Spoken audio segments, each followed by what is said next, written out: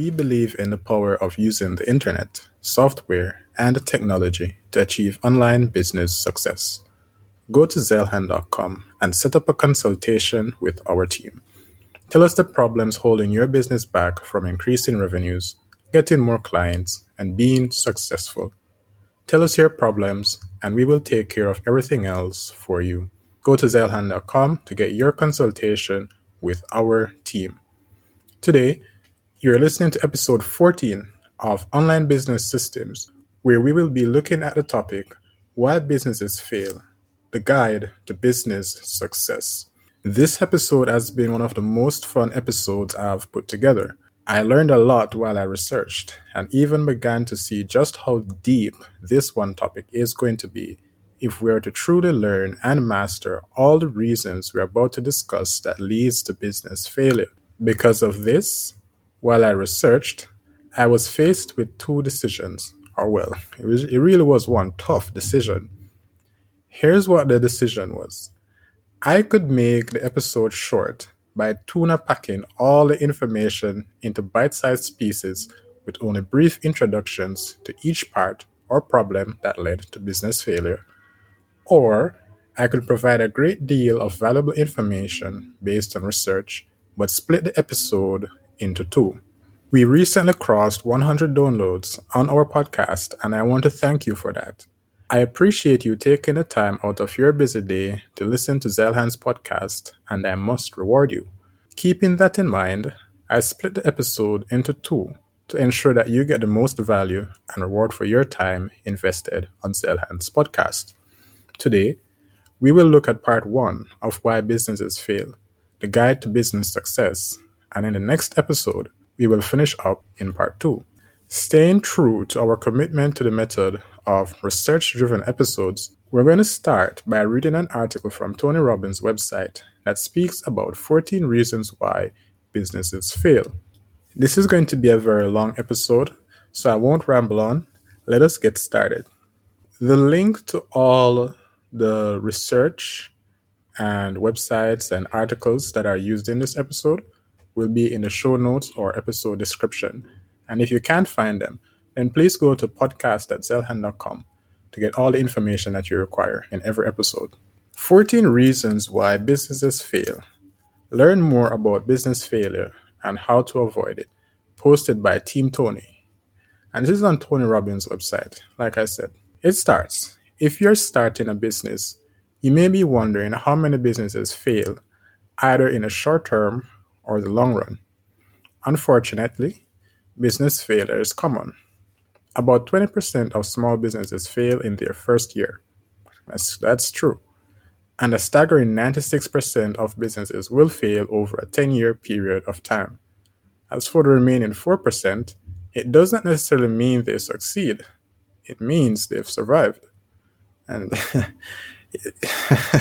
I'm laughing because this hurts. I've had more than one business fail in the past. And going through this episode, while I come upon the point or the reason that explains why a business failed, I'll be sure to mention that. Learn from our mistakes, right?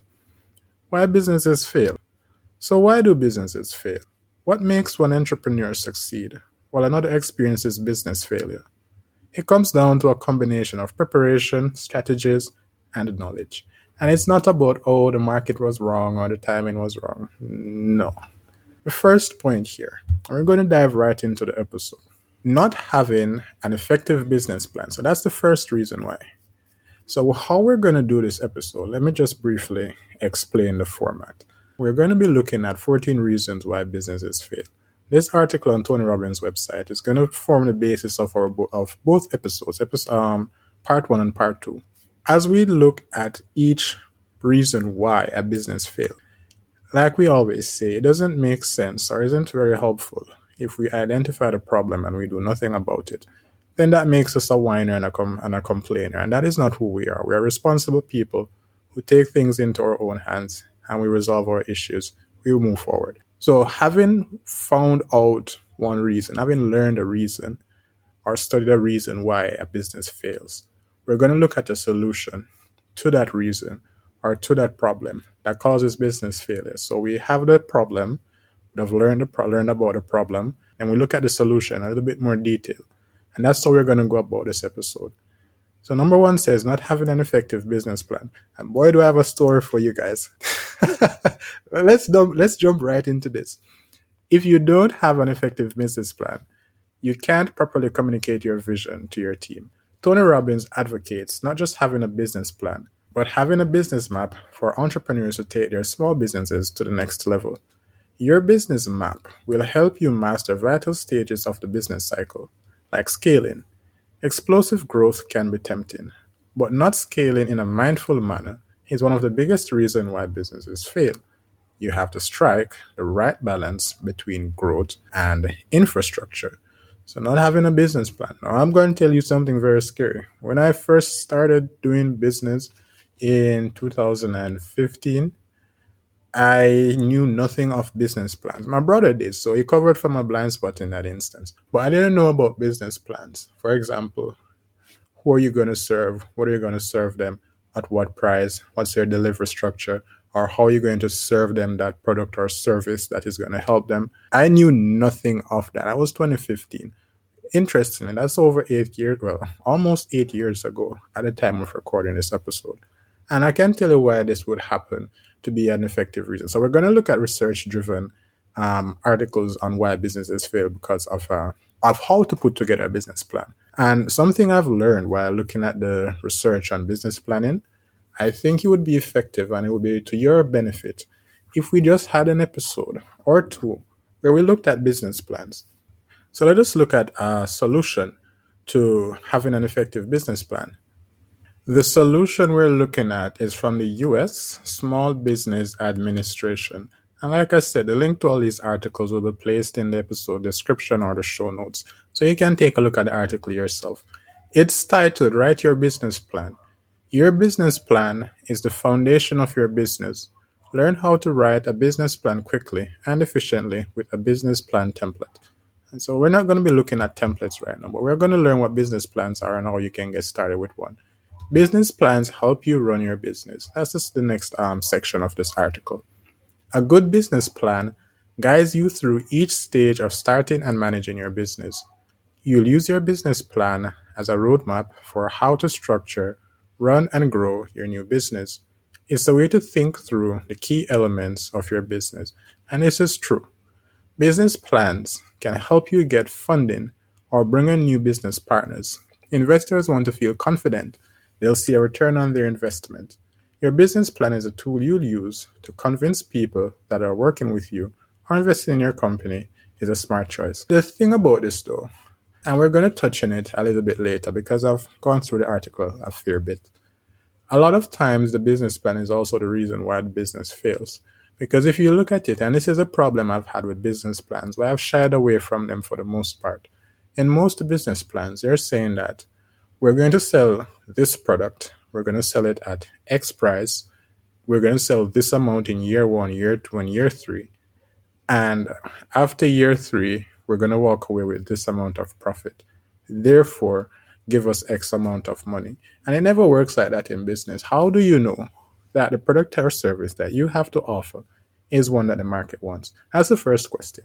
And number 2, even if they want it, how do you know they want it at that price? And number 3, how do you know you're even going to be able to truly deliver? Because business is like a monkey wrench pan. Every now and then something happens. Like I even have, it's not like a mantra or anything, but it's like something I keep reminding myself of in business is that there's always something wrong. You're always putting out a fire. That's how business is. Like you have something, there's a deadline, something went wrong, I need to solve it. So we're going to learn a bit about that problem also of basing your business plan on assumptions that is just an assumption, which means your whole business plan is most likely an assumption and a dream of what you would like to see happen, which is very clear why businesses would fail even with a business plan. Well, let's get into it. Pick a business plan format that works for you. And this is what I alluded to. There is no right or wrong way to write a business plan. What's important is that your plan meets your needs. Most business plans fall into one of two common categories, traditional or lean startup. And lean startup is what I was alluding to when I mentioned I didn't do business plans as the solution to the traditional. Here it goes. Traditional business plans are more common, use a standard structure, and encourage you to go into detail in each section. They tend to require more work upfront and can be dozens of pages long. And I've done those as well. I don't like them very much. But the lean startup business plans are less common but still use a standard structure. They focus on summarizing only the most important points of the key elements of your plan.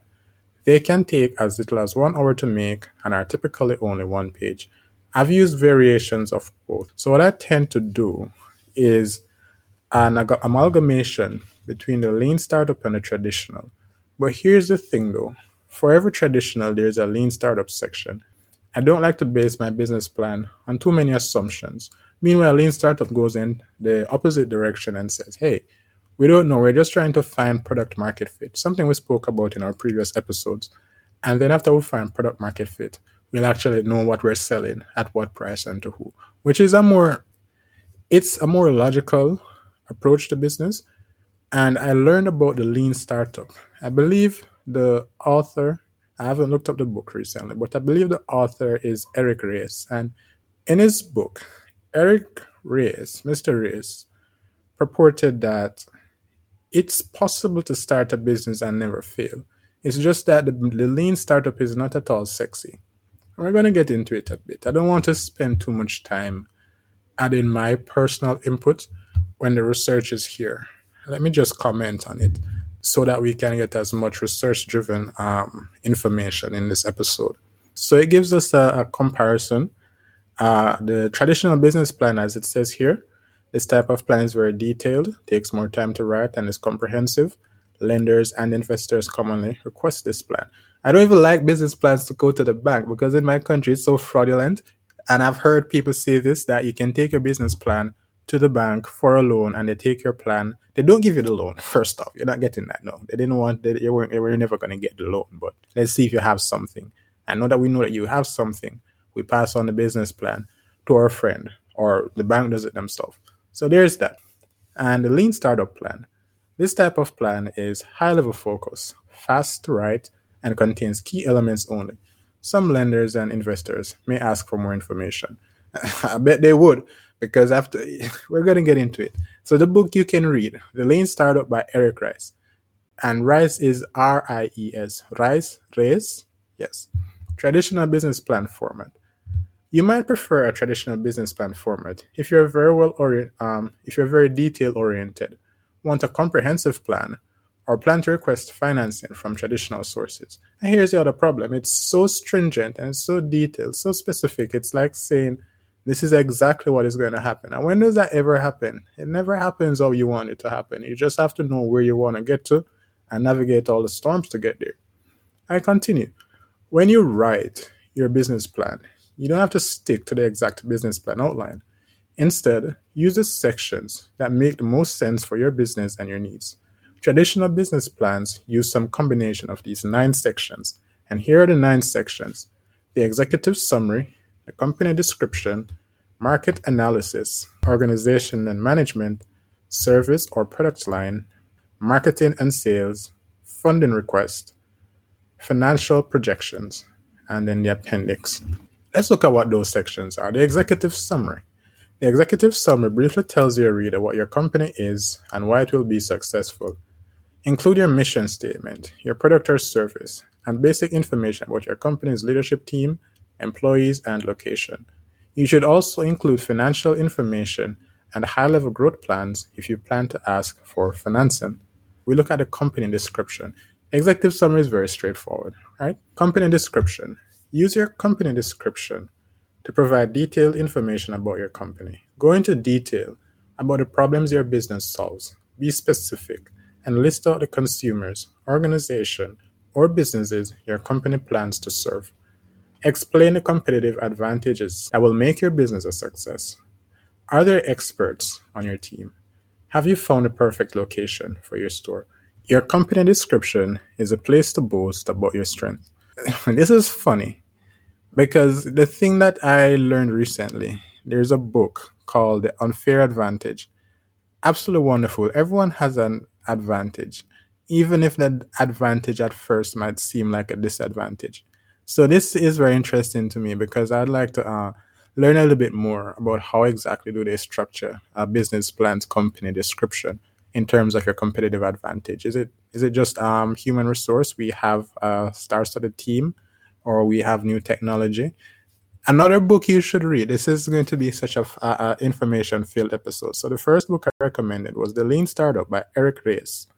The second book is Peter Thiel's Zero to One. That's another really excellent book on startups. If you guys don't know, Peter Thiel was a part of the original team that developed PayPal, friends with Elon Musk, and that group of individuals have all gone on to be billionaires. All of the founders of PayPal have gone on to be billionaires. Founders of Pinterest, I think the founder of, not Zuckerberg, but a co-founder of Facebook. We all know Elon Musk. And I don't think the founder of Snapchat was a part of it, but I know the founder of LinkedIn and Pinterest are parts of it. The founder of YouTube, believe it or not, was also a part of that team. So they and Peter Thiel himself doing really well. So that's a really good book to read. Zero to One by Peter Thiel and Lean Startup by Eric Ries. So let's move on to market analysis. This is the part I tend to shine in. You'll need a good understanding of your industry outlook and target market. Competitive research will show you what other businesses are doing and what their strengths are. In your market research, look for trends and themes. What do successful competitors do? Why does it work? Can you do it better? Now's the time to answer these questions. And like I said, this is a place where I shine. I'm so market oriented. The company description and executive summary, I almost never do that. Whenever I have a business plan or an idea, most times, I go straight to market analysis. If I can make it through market analysis, then I know I have something. And this comes, there's another book. Well, are we even 20 minutes in? The third book that you guys really should read. By the way, there's a cicada in the background, that buzzing sound. I hope you guys aren't distracted. So the third book I like you guys to read is Seth Godin's Purple Cow. Perfect. So we have Purple Cow, Zero to One, and Eric Ries' Lean Startup. And what you're going to do when you read Purple Cow is going to tell you exactly what you need to do to have a business that stands out. And Zero to One is going to tell you exactly what you need to have before you start a business, competitive advantage and all, and proprietary technology and timing and all of the good stuff. 8 points pointed out in the book by Peter Thiel, Zero to One, and Seth Godin's Purple Cow is going to help you understand. Do you have a purple cow? That is a quick summary. The purple cow is the cow that you don't see very often. And once you see, you remember it. It's a purple cow. And if you don't have a purple cow for your business, you have a brown cow. And brown cows, black cows, whatever, very standard. You're not going to turn heads or have anyone write home because you have a brown cow. Well, you have a purple cow. All right, now we have something. Organization and management. Tell your reader how your company will be structured and who will run it. Describe the legal structure of your business, like LLC and so on. State whether you have or intend to incorporate your business as a C or an S corporation. Form a general or limited partnership, or if you're a sole proprietor or limited liability company. Use an organizational chart to lay out who's in charge of what in your company. Show how each person's unique experience will contribute to the success of your venture. Consider including resumes and CVs of key members of your team. So that's pretty straightforward. Something interesting I'd love to have on the podcast is to have a legal expert for businesses just come on and share some do's and some don'ts, share a bit of advice on structuring your business. An accountant would be good as well. I'm going to get those people on. I'm pretty sure I can do that much. And what I will do for you is, because I'm not an accountant, I'm not a lawyer, I'm not going to give you accounting or legal advice. I can only say what's worked for me or worked for others. But I can't generally tell you that this is the best move to do and whatever. But what I can do is I can have experts come on and talk to you. So you can look forward to that happening in the future. Or if you're a listener and you have expertise, feel free to reach out. Reach out to us at podcast@zelhan.com. Or just zelhan.com. There's always a way to contact us on the website with live chat or so on. Service or product line. Describe what you sell or what service you offer. Explain how it benefits your customers and what the product lifecycle looks like. Share your plans for intellectual property, like copyright or patent filings. If you're doing research and development for your service or product, explain it in detail. We're going to get to the funding request section, but this is why I don't like doing a business plan when I'm requesting a loan to start a business. I did that once. It never worked out. It was actually for Zelhan. And what happened was that I'll tell you the story of Zelhan. I wanted to get the loan. I did everything. I did the financials and the business plan, and everything was done. Spent a lot of money to get it done as well, like over $100,000 Jamaican, not US dollars. Come on. But then I sat in a meeting for over two hours, almost 3 hours, with a key officer, and he wanted me to explain my business plan to him so well that he could sell my business to the higher ups in the bank. Well, it's not even a bank, it's a credit union. So he wanted to know every single detail about my business. And he was also blatantly telling me that, hey, we know other businesses, we know other people. I did not go forward with that. Good decision, I don't know. But here we are with the podcast. Maybe if I got that money, I wouldn't be doing the podcast. Or maybe I would have blown through it and make an even bigger loss. We don't know. But like I said, in my country, things can be shady. Marketing and sales. There is no single way to approach a marketing strategy. Trust me. This is where I can give you good advice. Your strategy should evolve and change to fit your unique needs. That is true. Your goal in this section is to describe how you'll attract and retain customers. And that is the most important part. You'll also describe how a sale will actually happen. Like I said earlier, you'll refer to this section later when you make financial projections. So make sure to thoroughly describe your complete marketing and sales strategies. And this is also the most critical part, because remember, the business relies on marketing and sales to start, to thrive, to grow, to succeed. So spend time on your marketing and sales strategy. And yes, of course, Zelhan can help you with your marketing and funding requests. Now, this is the part I alluded to earlier. If you're asking for funding, this is where you outline your funding requirements. Your goal is to clearly explain how much funding you'll need over the next 5 years and what you'll use it for. I didn't even want funding for 5 years. I just wanted a year for like 3 months of marketing budget is what I wanted. Because the problem, guys, Zelhan was it still is in Jamaica, but we were serving local clients. But the exchange rate between Jamaica to America is really low. Like $1 is like 150 Jamaican dollars. So it was very difficult to get enough clients as a startup Zelhan, because I rebranded. It was very hard to get enough clients at the time to meet the demands for a marketing budget for ads. I wanted to use Google Ads and email marketing in America by just having a local client. So that's what I needed a loan for. I just needed like 3 months of marketing budget. I was making enough money to repay the loan at the time from the business, and I still didn't get the loan. I lost all the money on that loan. I haven't asked for a loan ever since. I've just what's called bootstrapping, where I use my personal money, or I do growth hacking, where I use very, very, very interesting topic, growth hacking. But it basically says that you use hacking or very unique strategies to get sales and grow your business with little to no marketing budget. And that's been better for me because it helped me to develop my marketing ability and everything. So funding requests, let's continue. If you're asking for funding, this is where you outline your funding requirements. Your goal is to clearly explain how much funding you'll need over the next 5 years and what you'll use it for.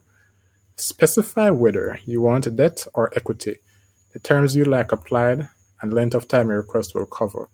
Give a detailed description of how you'll use your funds. Specify if you need funds to buy equipment or materials. Pay salaries or cover specific bills until revenue increases.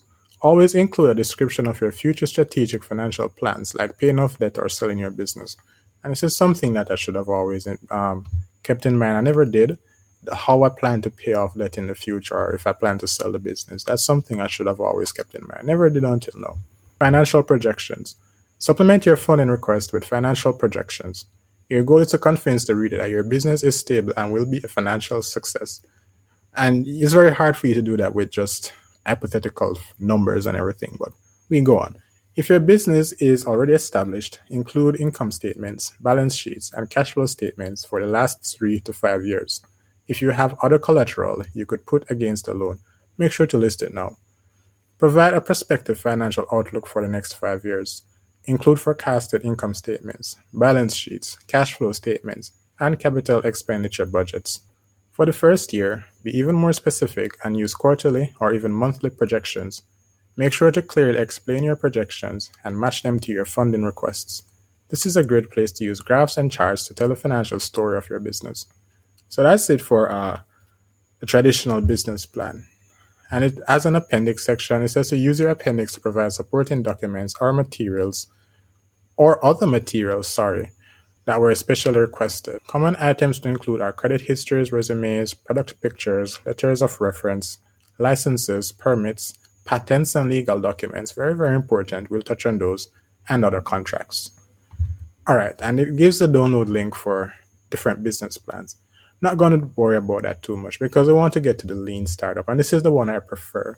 This is one I tend to lean to, pun intended, in my businesses because, like I said, you never really know what's truly going to happen when you're just starting out. Lean startup format. You might prefer a lean startup format if you want to explain or start your business quickly. Your business is relatively simple, or you plan to regularly change and refine your business plan.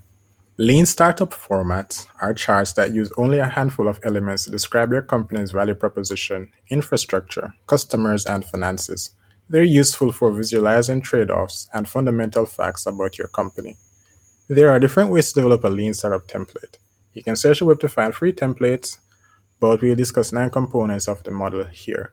So the 9 components of a lean startup format are key partnerships, key activities, key resources, value proposition, customer relationships, customer segments, channels, cost structure, and revenue streams. Those are the 9 components of a lean startup format. So the key partnerships. This is where you note the other businesses or services you'll work with to run your business. Think about suppliers, manufacturers, subcontractors, and similar strategic partners. Your key activities. List the ways your business will gain a competitive advantage. Highlight things like selling direct to consumers, D2C, or using technology to tap into the sharing economy. And it is also very important, the technological advantage you might have. Key resources. List any resources you leverage to create value for your customers. Your most important assets could include staff, capital, or intellectual property. Don't forget to leverage business resources that might be available to women, veterans, Native Americans, and hub zone businesses. And as if you're in America. Value proposition. Make a clear and compelling statement about the unique value your company brings to the market. Customer relationships. Describe how customers will interact with your business. Is it automated or personal, in person or online? Think through the customer experience from start to finish. Customer segments. Be specific when you name your target market. Your business won't be for everybody, so it's important to have a clear sense of whom your business will serve. This is true. You can't try to serve everyone. And here's another book for reference. This book is by Malcolm Gladwell called The Tipping Point. It talks about how small ideas go viral. And what happens here, the reason why I bring it up is because in the book, it says that you should focus on a small market, very, very small market, that your product or service can serve directly. And then when you serve that market, if your product is good enough, at a certain level of penetration, about 20%, you're going to find that your users will start to sneeze or talk about your business, and the sneeze or talking about your business will stick. And eventually that will lead to them bringing in more customers until your business goes viral. It becomes a huge success. Very good book, Malcolm Gladwell, The Tipping Point. Channels. List the most important ways you'll talk to your customers. Most businesses use a mix of channels and optimize them over time. Cost structure. Will your company focus on reducing costs or maximizing value? Are you cheap or your premium service with higher quality material? Define your strategy. Then list the most significant costs you'll face pursuing it. Revenue streams. Explain how your company will actually make money. Some examples are direct sales, membership fees, and selling advertising space. If your company has multiple revenue streams, list them all. And the thing is, like I said, the book by Eric Ries, The Lean Startup, is actually Wonderful. It's a wonderful book. You use that book and you start a business and you'll feel good about it because it tells you that, all right, start with one customer, figure out what that one customer likes, loves, hates, do what he likes and loves, reduce what he hates. Once you're good with that customer, go get the second customer and then have those customers tell you what's good, not by asking them directly because they'll never be able to tell you, but using research and everything like that. And you keep iterating, and these iterations can happen several times per day. Instead of saying, we're definitely doing this, we're definitely selling at this price to this person, when that is not what is needed in the market. One of the things I think, and it is not mentioned here, I think, one of the things I think kill most businesses is they're trying to sell a product or a service to a market that doesn't exist or that doesn't want it. That's a very fatal mistake for most businesses. Not putting the customer first. So the first one, the first reason of 14 of why businesses fail, we're not going to do all 14 today. It's going to be 2 parts to this episode, is not having an effective business plan. And we'll discuss, and we have discussed that in some detail, but in future episodes, we're going to learn more about business plans because it's such a critical part of business success. The second point here is not putting the customer first. One of the top reasons why businesses fail, it continues, is that they fall in love with their product instead of their customer. To circumvent business failure, fall in love with your client and figure out every single way you can meet their needs. Anticipate what they want, what they need, when possible. Determine what they might not even know they need yet. Let me go again.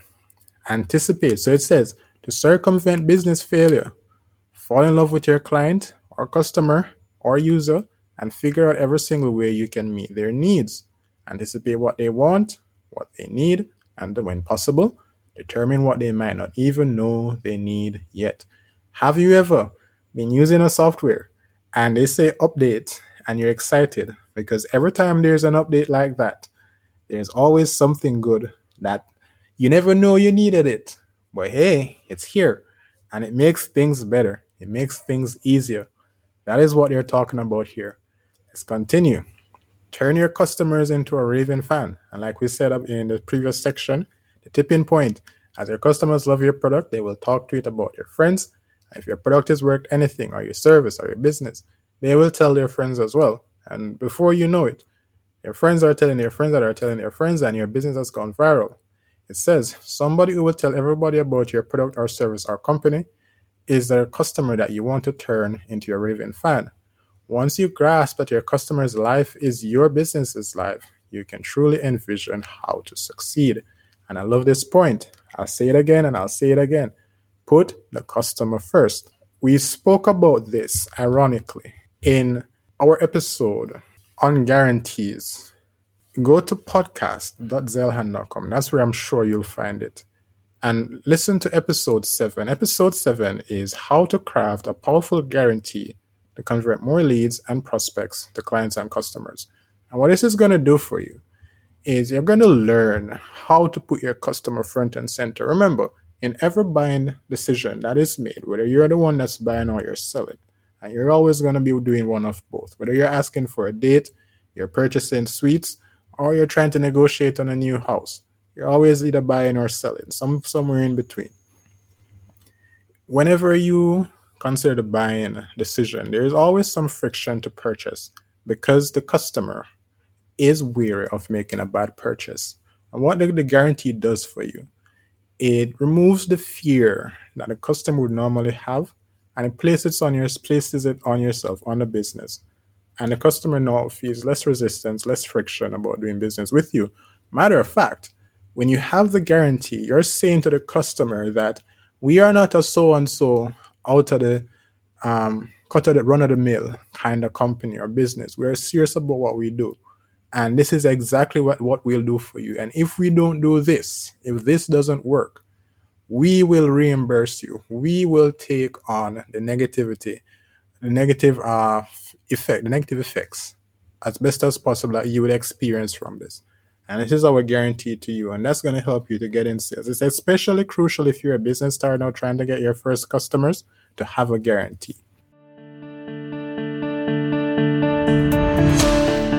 How would you like to increase your revenues by 10% to 30% over the next 12 months? While we increase your revenues, wouldn't it be awesome if we could increase your profits by 10% to 30% as well? Then, while we increase your revenues and profits, how about we take away all the stress, anxiety, and frustration of setting up and running a successful online version of your business? We'll keep it open 24/7, manage and market your amazing new online business so that you never have to worry about getting your next lead, sale, or client again. Introducing the Zelhan Online Business Suite, where we take your business online with a website that churns out more leads, more clients, and more sales for your business 24/7. Added to your conversion optimized online business is a 12-month online marketing strategy to help your business reach its goals, whether it is more leads, more profits, or even to expand in the next 12 months. Managing, marketing, and helping to scale your online business is your team of website development experts, experienced online marketing professionals, and accomplished online business development strategists working for you 24/7 so you have more time to do the things you love and spend with the people you care about. Zelhan Online Business Suite works for every business of every size and niche and was designed and engineered to help you and your business succeed. We're so confident we can help you that we're giving you a 30-minute online business success strategy session valued at $1,000 for free so that we can show you what your business needs to succeed online. During this session, you will meet with an online business strategist from our team to discuss the problems holding your business back from success, the fears you have around taking the next step forward, frustrations you feel with getting your next sale or client, and the goals you would like to achieve in the next 12 months. Your online business strategists will take everything from there in helping you set up a successful online version of your business that is fully managed, marketed, and secured by our team working for you. Visit onlinebusiness.zelhan.com to learn more or go to zelhan.com and schedule your free 30-minute online business success strategy session, and our team will take care of the rest for you. Our first 10 signups will get the chance to save 10% on the entire year of their subscriptions. That's a minimum of $6,000 saved for the year and more than 1 month free. Set up a free consultation at zelhan.com to get started and claim one of 10 discounted spots. No obligation to buy. Just tell us where you're struggling and our team will show you what you need to change to be successful. That is like we're paying you $1,000 to sit down with us for 30 minutes so that we can help your business succeed and help you achieve your dream life. Visit onlinebusiness.zelhan.com to learn more or go to zelhan.com with the link in the description or show notes and schedule your free 30-minute online business success strategy session, and our team will take care of the rest for you. Conditions apply.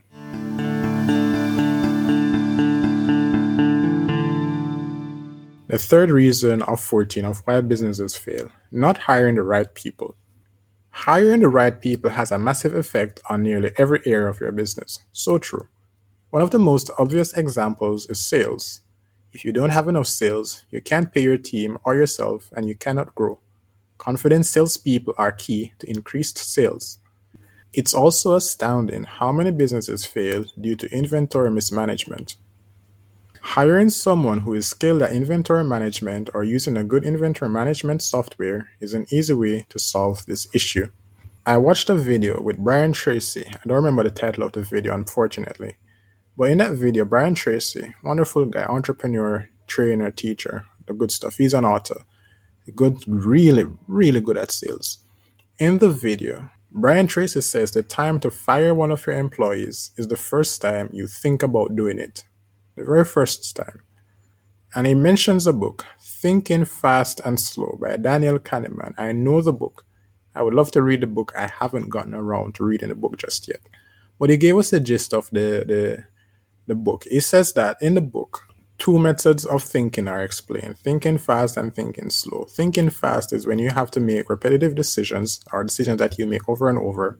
For example, how to brush your teeth or simple as that. And you don't use a lot of brain power to think about it. While thinking slow is when something novel comes out, something new or something very important, and you spend a lot of time going through the logic of what to do, what not to do. He says that the problem that most of us have is that we think slow when we should be thinking fast, and think fast when we should be thinking slow. For example, a point he made was that whenever you're hiring someone, you are an employee, you should spend as much time figuring out whether or not you should hire that person. Don't hire quickly, hire slowly. But like he says, the first time you think about firing your employees, the time you should do it. So you hire slowly and you fire quickly. He also introduced the idea. I don't think it's zero budget accounting. It is, but what it essentially is, I don't remember the exact term. I think it's zero budget accounting, but I'm not sure. It says that you ask yourself the question: knowing now what I now know, would I have made the same decision back then that I did? Let's go again. Knowing now what I now know, would I make the same decision in the past that led me to this point had I known back then what I now know? And if the answer is no, end things and move on. I also took that as relationship advice. So many times in a relationship, people stay around, they hang around because of fear of sunken costs, or some fear of sunken costs. And what that means is that you don't want to say you've been with a person for 3, 4, 5, maybe 12 years, but now you're leaving because you would have felt like your last up to 12 years for this example would have been lost. So sunken cost fallacy, where you don't want to leave or move on or end things because of all the investment you've put in. It happens to all of us at some point in some way. And that is what is happening here when you don't hire the right people. I read a book by Jordan Peterson, Dr. Jordan Peterson, 12 Rules for Life. And in the book, he says that the research was done actually, where a team of high performers, very good, very high performers in a company, the elite of the elite, they formed a team with the elite of the elite. And in that team, what they did, and the point was that you should make friends with people who want the best for you. That's the section, the chapter that it's from. And it says that in that team of elite performers, what they did was they added just one poor performer. And the reason I did this is because they wanted to find out if what is more likely to happen. Would a poor performer pick himself up and try to perform at a higher level, seeing that he was in the company of high performers? Or would this poor performer then drop his cause a decline in the performance of the overall group? And the finding was astonishing. It was one poor performer to about 5 high performers, hardly about, I don't remember the exact number. But what happened was that the high performers didn't get better, they got worse, and the poor performer stayed where he is. The bad apple spoiled the bunch in this example. And that is why not hiring the right people means there's a double part to this. You should fire the wrong people as well. Company culture is important, right? And if a person, I've been in work environments before where the person is very phenomenal at what they do, but they were very toxic, very horrible. Even the bosses couldn't talk to her. It was a tough time working with her. And she poisoned the culture of that company because she set a bad precedence whenever someone came in. And there were more than one people there like that. The idea being that when you have someone who ruins company culture, the trade-off is that they might be good at their job, but no one else is going to perform well.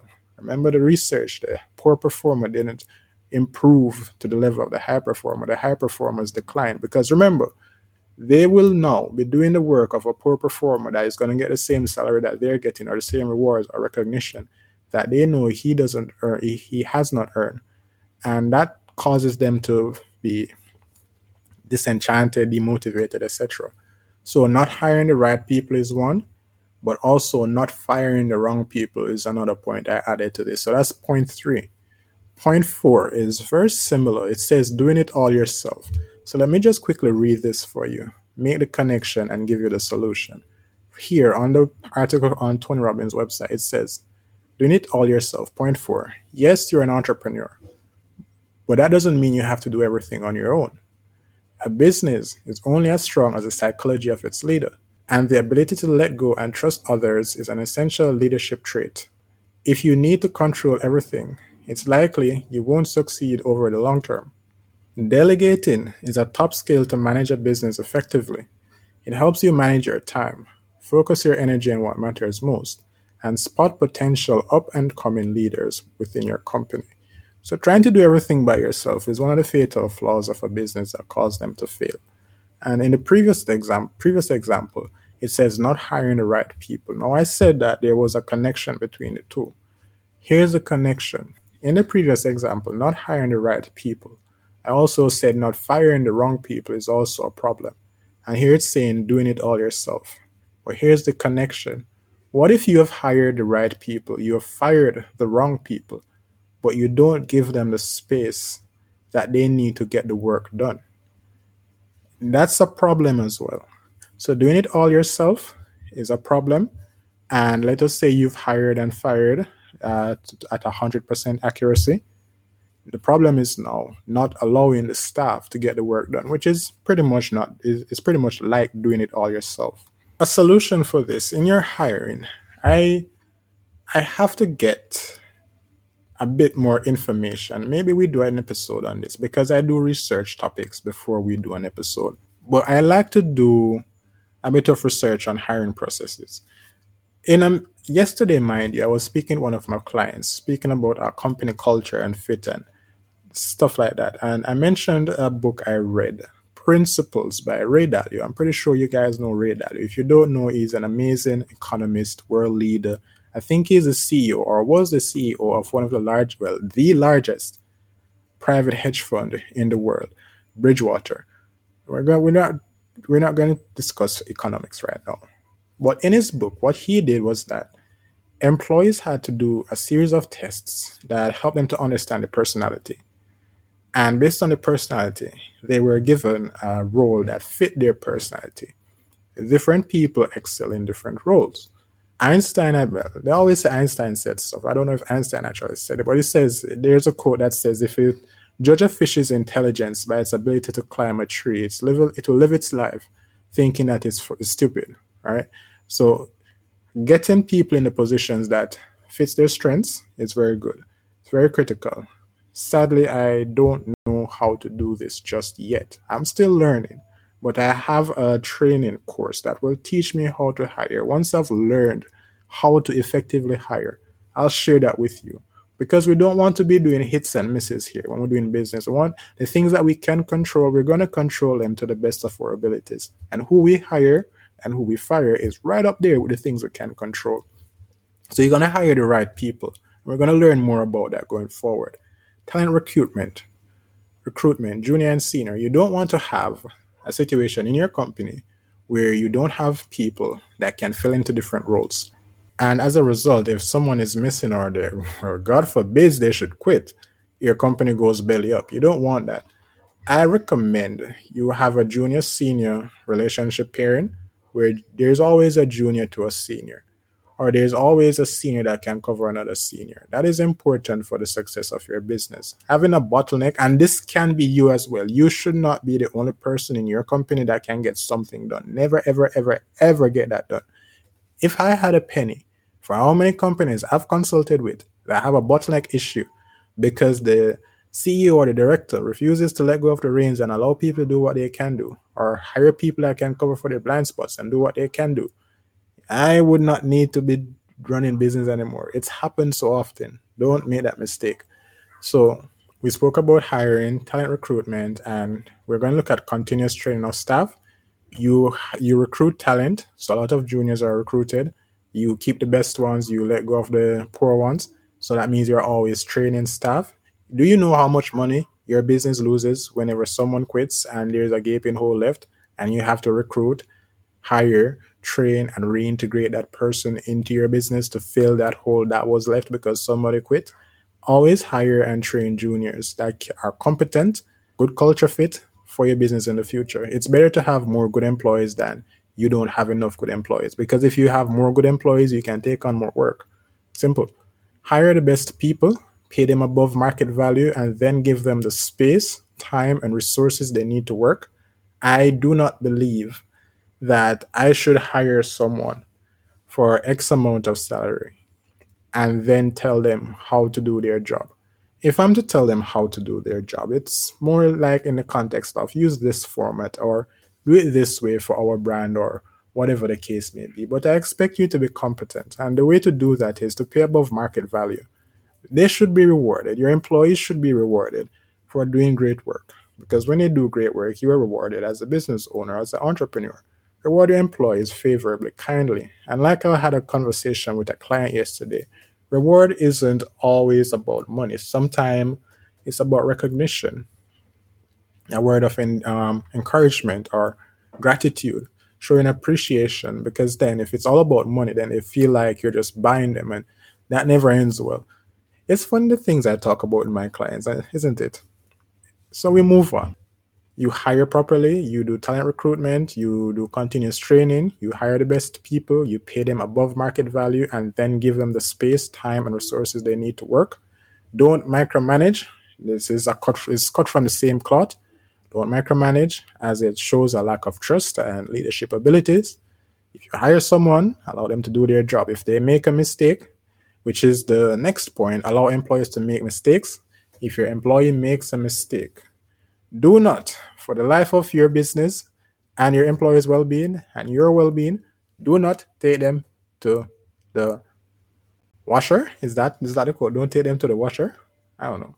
Don't throw them out with the baby. Don't throw the baby out with the bathwater. That's something I always hear.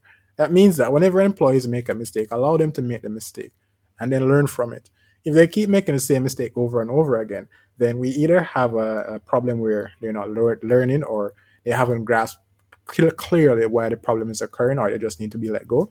But allow them to make the mistake. It's going to cost you if they make the mistake. But if they get comfortable treading the boundaries of what they can and can't do, what they can and cannot achieve in your business, and they get comfortable treading that boundary, making a mistake and surpassing their limits every time, it's going to pay you in dividends over if you allow that. So those are some solutions I put forward for the problem of doing it all yourself.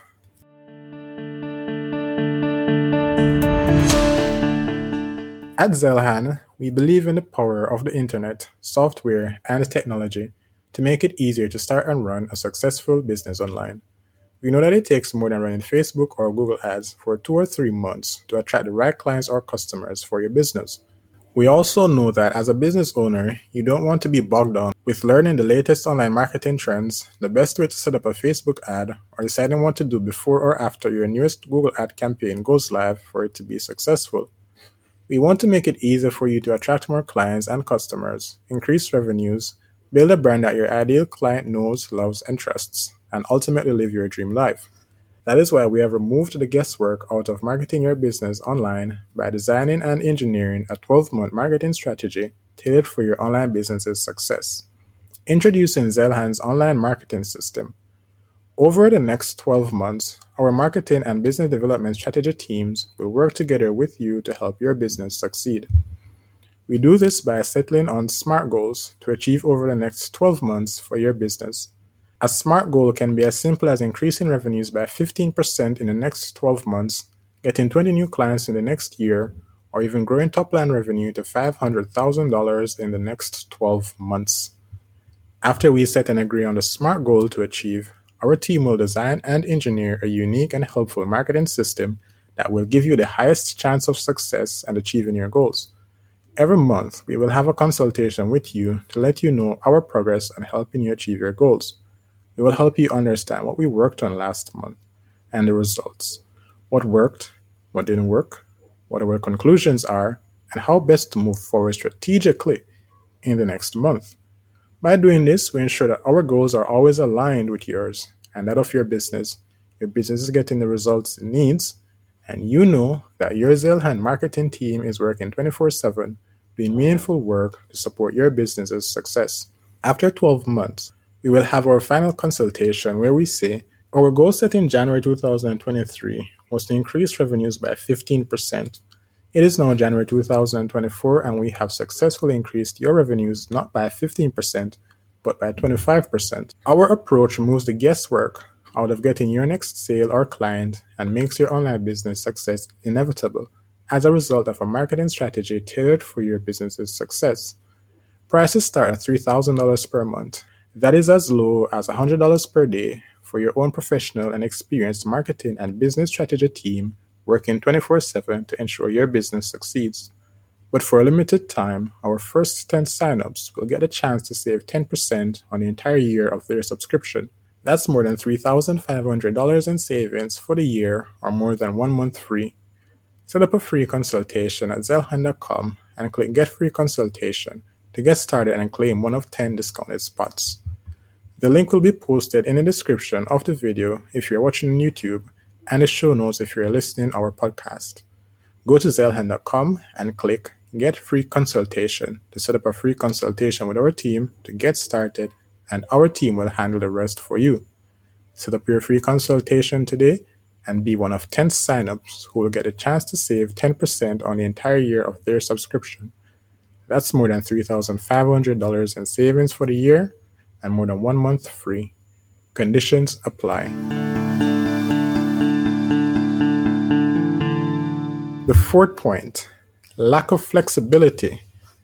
So let's get into this. This one is going to be an interesting one. Remember Blockbuster, Radio Shack, Tower Records? These giants of their industry all fell victim to the same reason for business failure: inability to adapt to a changing market. Entrepreneurs who fall in love with a service or product and refuse to change directions when the market demands it are likely to fail. And this is why I love the lean startup method.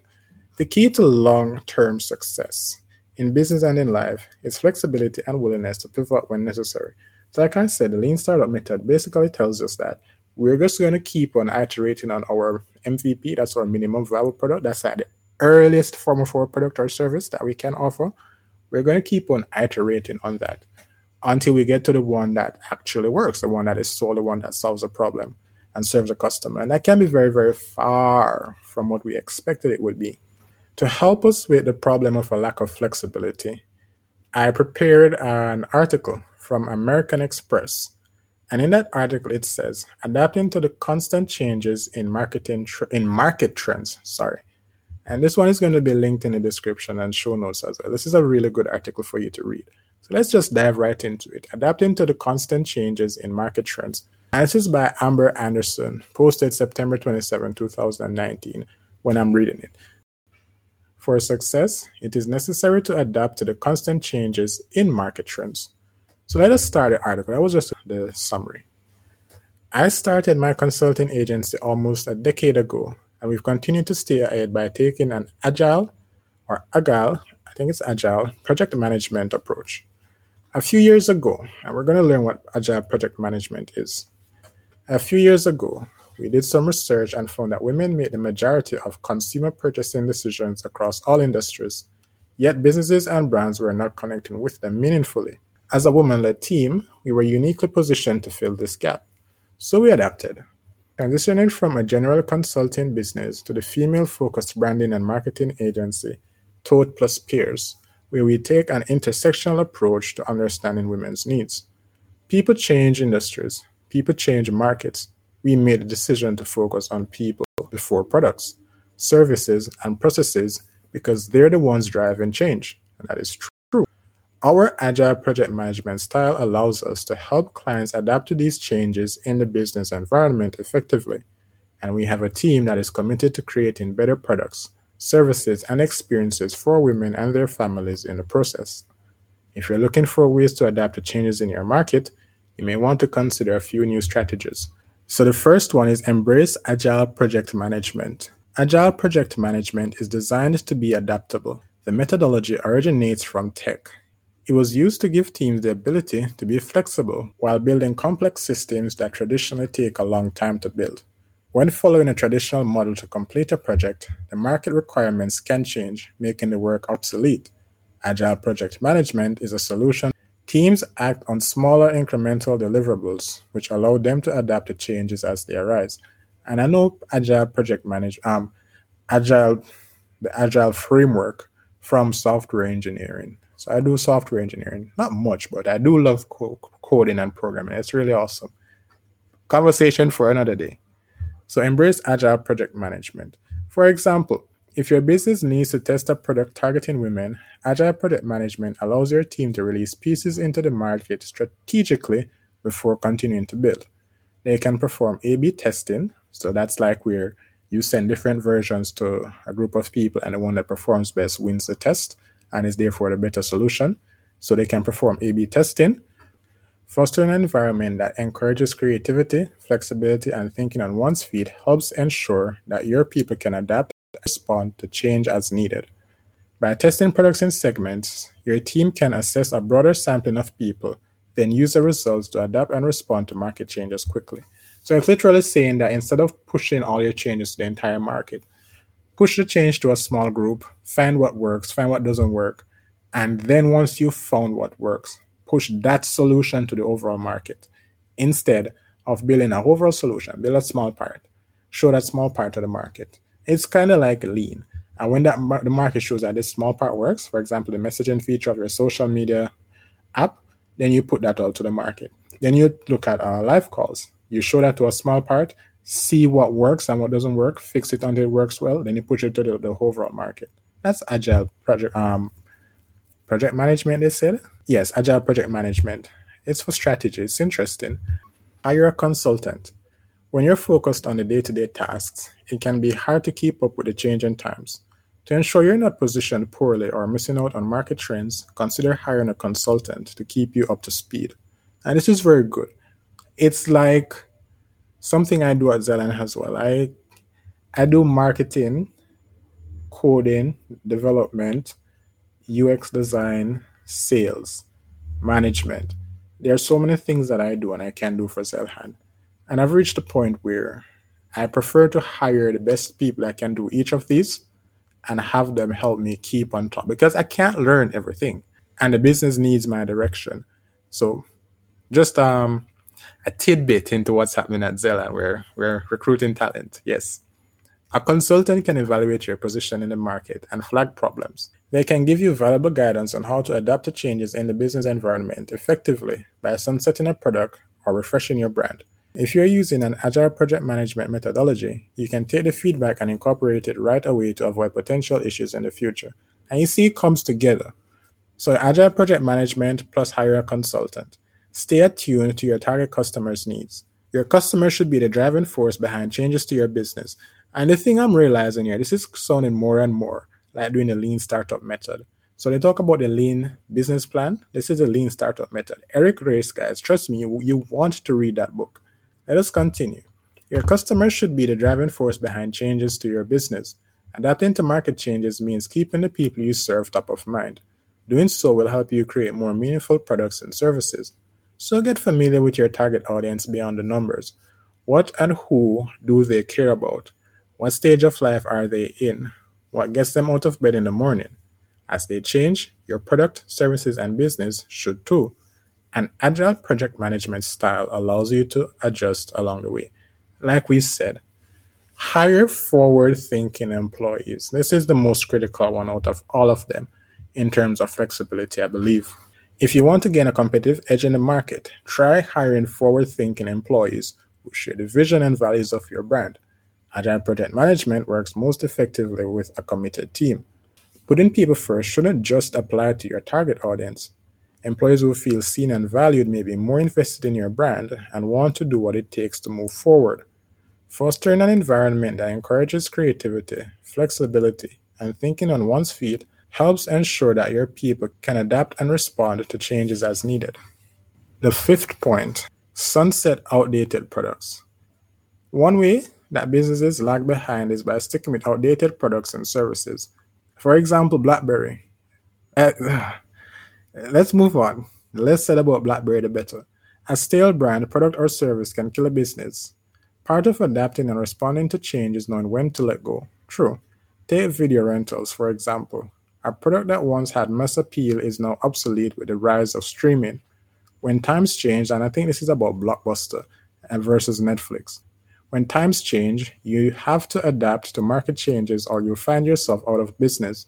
A sunset strategy can help you phase out products and services that stagnate growth. The ability to change in business can make or break your business. Implementing agile project management can help you focus in on what's working and leave the rest behind. So this has been a really good article that will help you to not only stay up to date with what the changes are in market, but know how best to pivot. Because it spoke about the split test, agile project management, getting rid of old products, getting in employees that are looking to the future, and just staying up to date with what your customers know, love, and want. It sounds very simple, but it's a lot of work and it's very critical for your business's success. In addition to that, I also added a bit of notes here where I say you should use lean startup tactics. And like I said while reading, in the lean startup, it basically helps you to understand how to bring a product to the market. That is where people love your product so much that they're telling other people about it and having them spend money on your product. That is the best way to assess product market fit. You should also do continuous market research, and that is covered by the consultant, but you too should do your own research, have statistics and figures to ensure that you're making logical decisions based on data and statistics that represent reality and not just something that you love. You should always do product development or improving on your product, new features, new functions, smoothing out your interface if it's software, making it easier to use, easier to access, things like that. Accessibility is important. In UX design, we have this thing called A11Y. It's literally saying accessibility. How easy is your product or software to use? And then the last point, invest in R&D. If you're not investing in R&D, research and development, then how exactly are you going to improve? How exactly are you going to stay ahead of the curve? That is my point exactly. And that doesn't mean you have to spend billions, Just getting a consultant, for example, or have a consultant come in every now and then that helps you to understand what your business can do to keep up with the latest trends. You don't even have to be the one to do the work there. Point 6.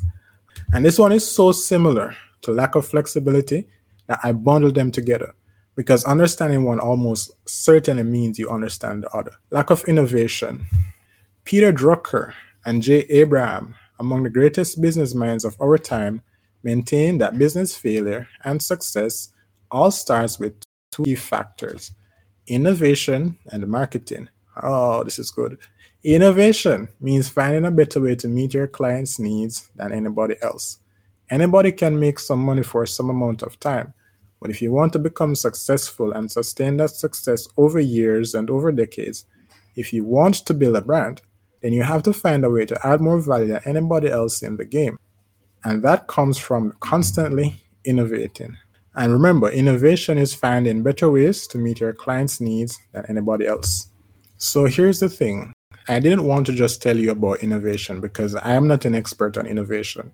So we've turned to SCORE to find 4 ways to build innovation into your business. An article posted on May 6, 2022 by Daniel Kerrer. I like his last name, Kerrer, or Kerrer. Kehrer, Kerrer, or Kerrer. It sounds like I'm speaking Spanish, but I'm almost certain that name is Danish or it's German or some European.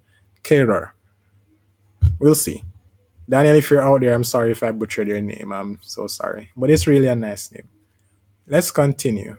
Most business owners, and especially entrepreneurs, want their businesses, products, services, and employees to be innovative. But while innovation is one of today's most desired business traits, many businesses today end up with anti-innovation cultures without even realizing it. Trust me, guys, you are going to love this one. In part, that's because so many businesses are focused on cost, efficiency, and short-term growth, rather than creativity and a long-term mindset. This can leave little room for fresh ideas or mistakes that allow innovation to occur. When a daily mantra is to do more with less, innovation can seem much too messy, inefficient, and expensive to take root. Many businesses seek stability through structure and predictability rather than less predictable innovation. Let me say that again. Many businesses seek stability through structure and predictability rather than less predictable innovation. But here's the thing, structure and predictability gives the lowest return.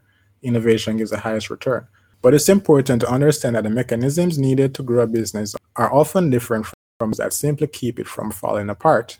To grow and innovate, you need to be willing to explore a little and put up with some uncertainty and ambiguity.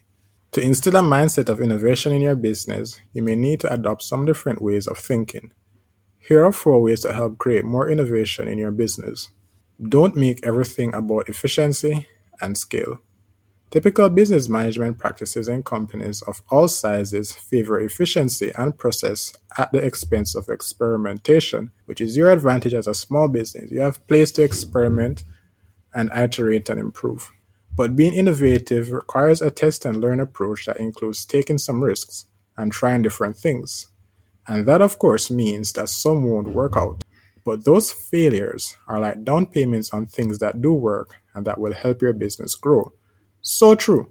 Don't make everything about efficiency and scale. Allow people the wiggle room to make failures that will help you to learn what doesn't work, why it doesn't work, and what probably should be done for it to work.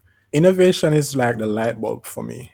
Everyone was perfectly fine with gas lamps, for example, but Thomas Edison was like, no, electricity. And 1,000 experiments later, 1,000 failures later, everyone is using light bulbs now, thanks to Thomas Alva Edison. Let's go. Embrace uncertainty. That's number 2. The fundamental nature of innovation is that nothing is certain. Businesses that are best at innovating are often dominated by ambiguity and change. Get used to it and create an environment that allows for experimentation, invention, and exploration. It might be nice to talk about achieving near perfect performance, but growth experimentation often produces much the opposite. Be careful about how strongly you insist on efficient, waste-free execution. You can easily end up killing inventive ideas, as the path to innovation can be messy. So true. Here's a key point. Seek small innovations. Sometimes thinking smaller is the best way to achieve innovation. Innovations don't need to be big or audacious. Setting and achieving small proximate goals and innovations may be a better way to keep the ball rolling. Most innovations are small, incremental things that are close to the core activities of your business, be they products, services, processes, or all of the above. Innovations can and should build on things that have already been done. They don't have to be revolutionary. The kind of ideas small businesses and startups should want to generate are all about creating new value for customers. Don't worry if it's already been tried, looks like something old in a new package, or is borrowed from another industry. What's most important is that they create value for your customers and that no one else is offering them in quite the same way. The best innovators learn how to combine existing things a little differently or transfer concepts from other industries or domain, like the agile project management methodology borrowed from software engineering used in keeping your business flexible. And the last point, that's why I love that point so much. Don't try to isolate innovation. That's the 4th point. Sure, innovation can be a choppy process that is prone to failure, but don't try to isolate it within certain places or people in your business. In other words, don't feel like you need to segregate innovation from the rest of your business, where you have people who execute and others who innovate. Execution and innovation can go hand in hand, and the bridges that help connect them are information sharing and learning. When you encourage employees and yourself to learn about new things and avoid my way or the highway type thinking, you will foster innovation in your business. I love this so much. Finally, understand that growth experimentation is a game of probabilities. The sooner you get customers actively engaged in your experimentation game, the more likely you will be to win. And I love this so much. I love it absolutely so much because it's saying literally. Let me use an example. There is a major company in Jamaica that is taking the first mover advantage. I'm working with them. First mover advantage on developing an online version of their business that can serve customers 24/7. We're almost at the launch date. So when you hear this episode will be posted on Thursday, February 2. And the website goes live on Monday, February 5. The 6th. Yes, the 6th of February, Monday. And I'll be there at the business when the website goes live, introducing the website to their customers and saying because I did this with the sales staff already and with the entire management team and everyone. They loved it. So now the next step is to have the customers just interact with the live website and have them tell me, how does this feel? How does it look? What feels right? What doesn't feel right? What did you wish it could have done that it's not doing? And what does it do that you absolutely love? And we're going to do this for the coming year. Like I'm going to be there a lot. Been talking with customers, observing them use the website, getting feedback from customers and the sales team and everyone, doing some marketing. And in a year, I kid you not, in a year, their competition is going to be irrelevant. Stay tuned for more information on that. Yes, at Zelen, we're very serious about bringing value to our customers, our clients in this case.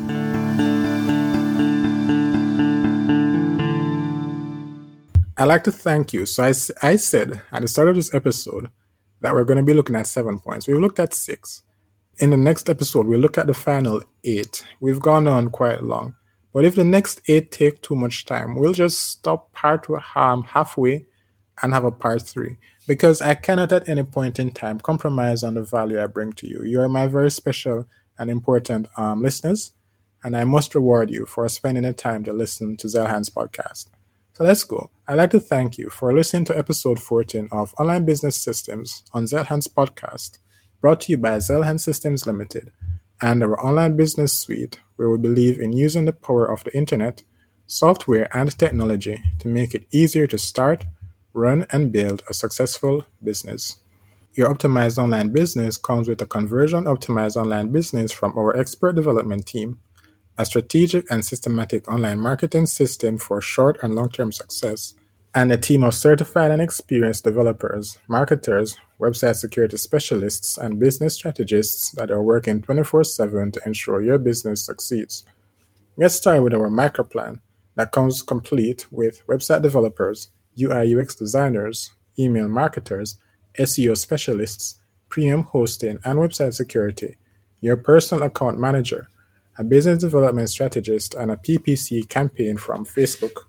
Our microplan starts at $5,000 per month or less than $165 per day or less than $7 per hour. Our first 10 clients will get a 10% discount each month, totaling $6,000 saved for the year. Go to onlinebusiness.zelhan.com and set up a free consultation to get your 10% discount. Remember to share our episodes with your friends and family who you think would find this episode and others helpful. Hit the subscribe button on YouTube or where you listen to your podcast to get notified when we bring more amazing content tailored for your online business success. Visit podcast.zelhan.com for a complete list of our podcast episodes. You can also visit watch.zelhan.com or our YouTube channel to watch our most recent content. Most importantly, earn up to $500 in commission for every client you refer to us by signing up to become an affiliate at affiliates.zelhan.com. You can find all the resources mentioned in this episode in the show notes or episode description if you're listening on YouTube. On the next episode of Online Business Systems, we will discuss part 2 of Why Businesses Fail, the Guide to Business Success. This has been episode 14 of Online Business Systems, brought to you by Zelhan Podcast. I've been your host, Jabez Roberts. Take care until next time.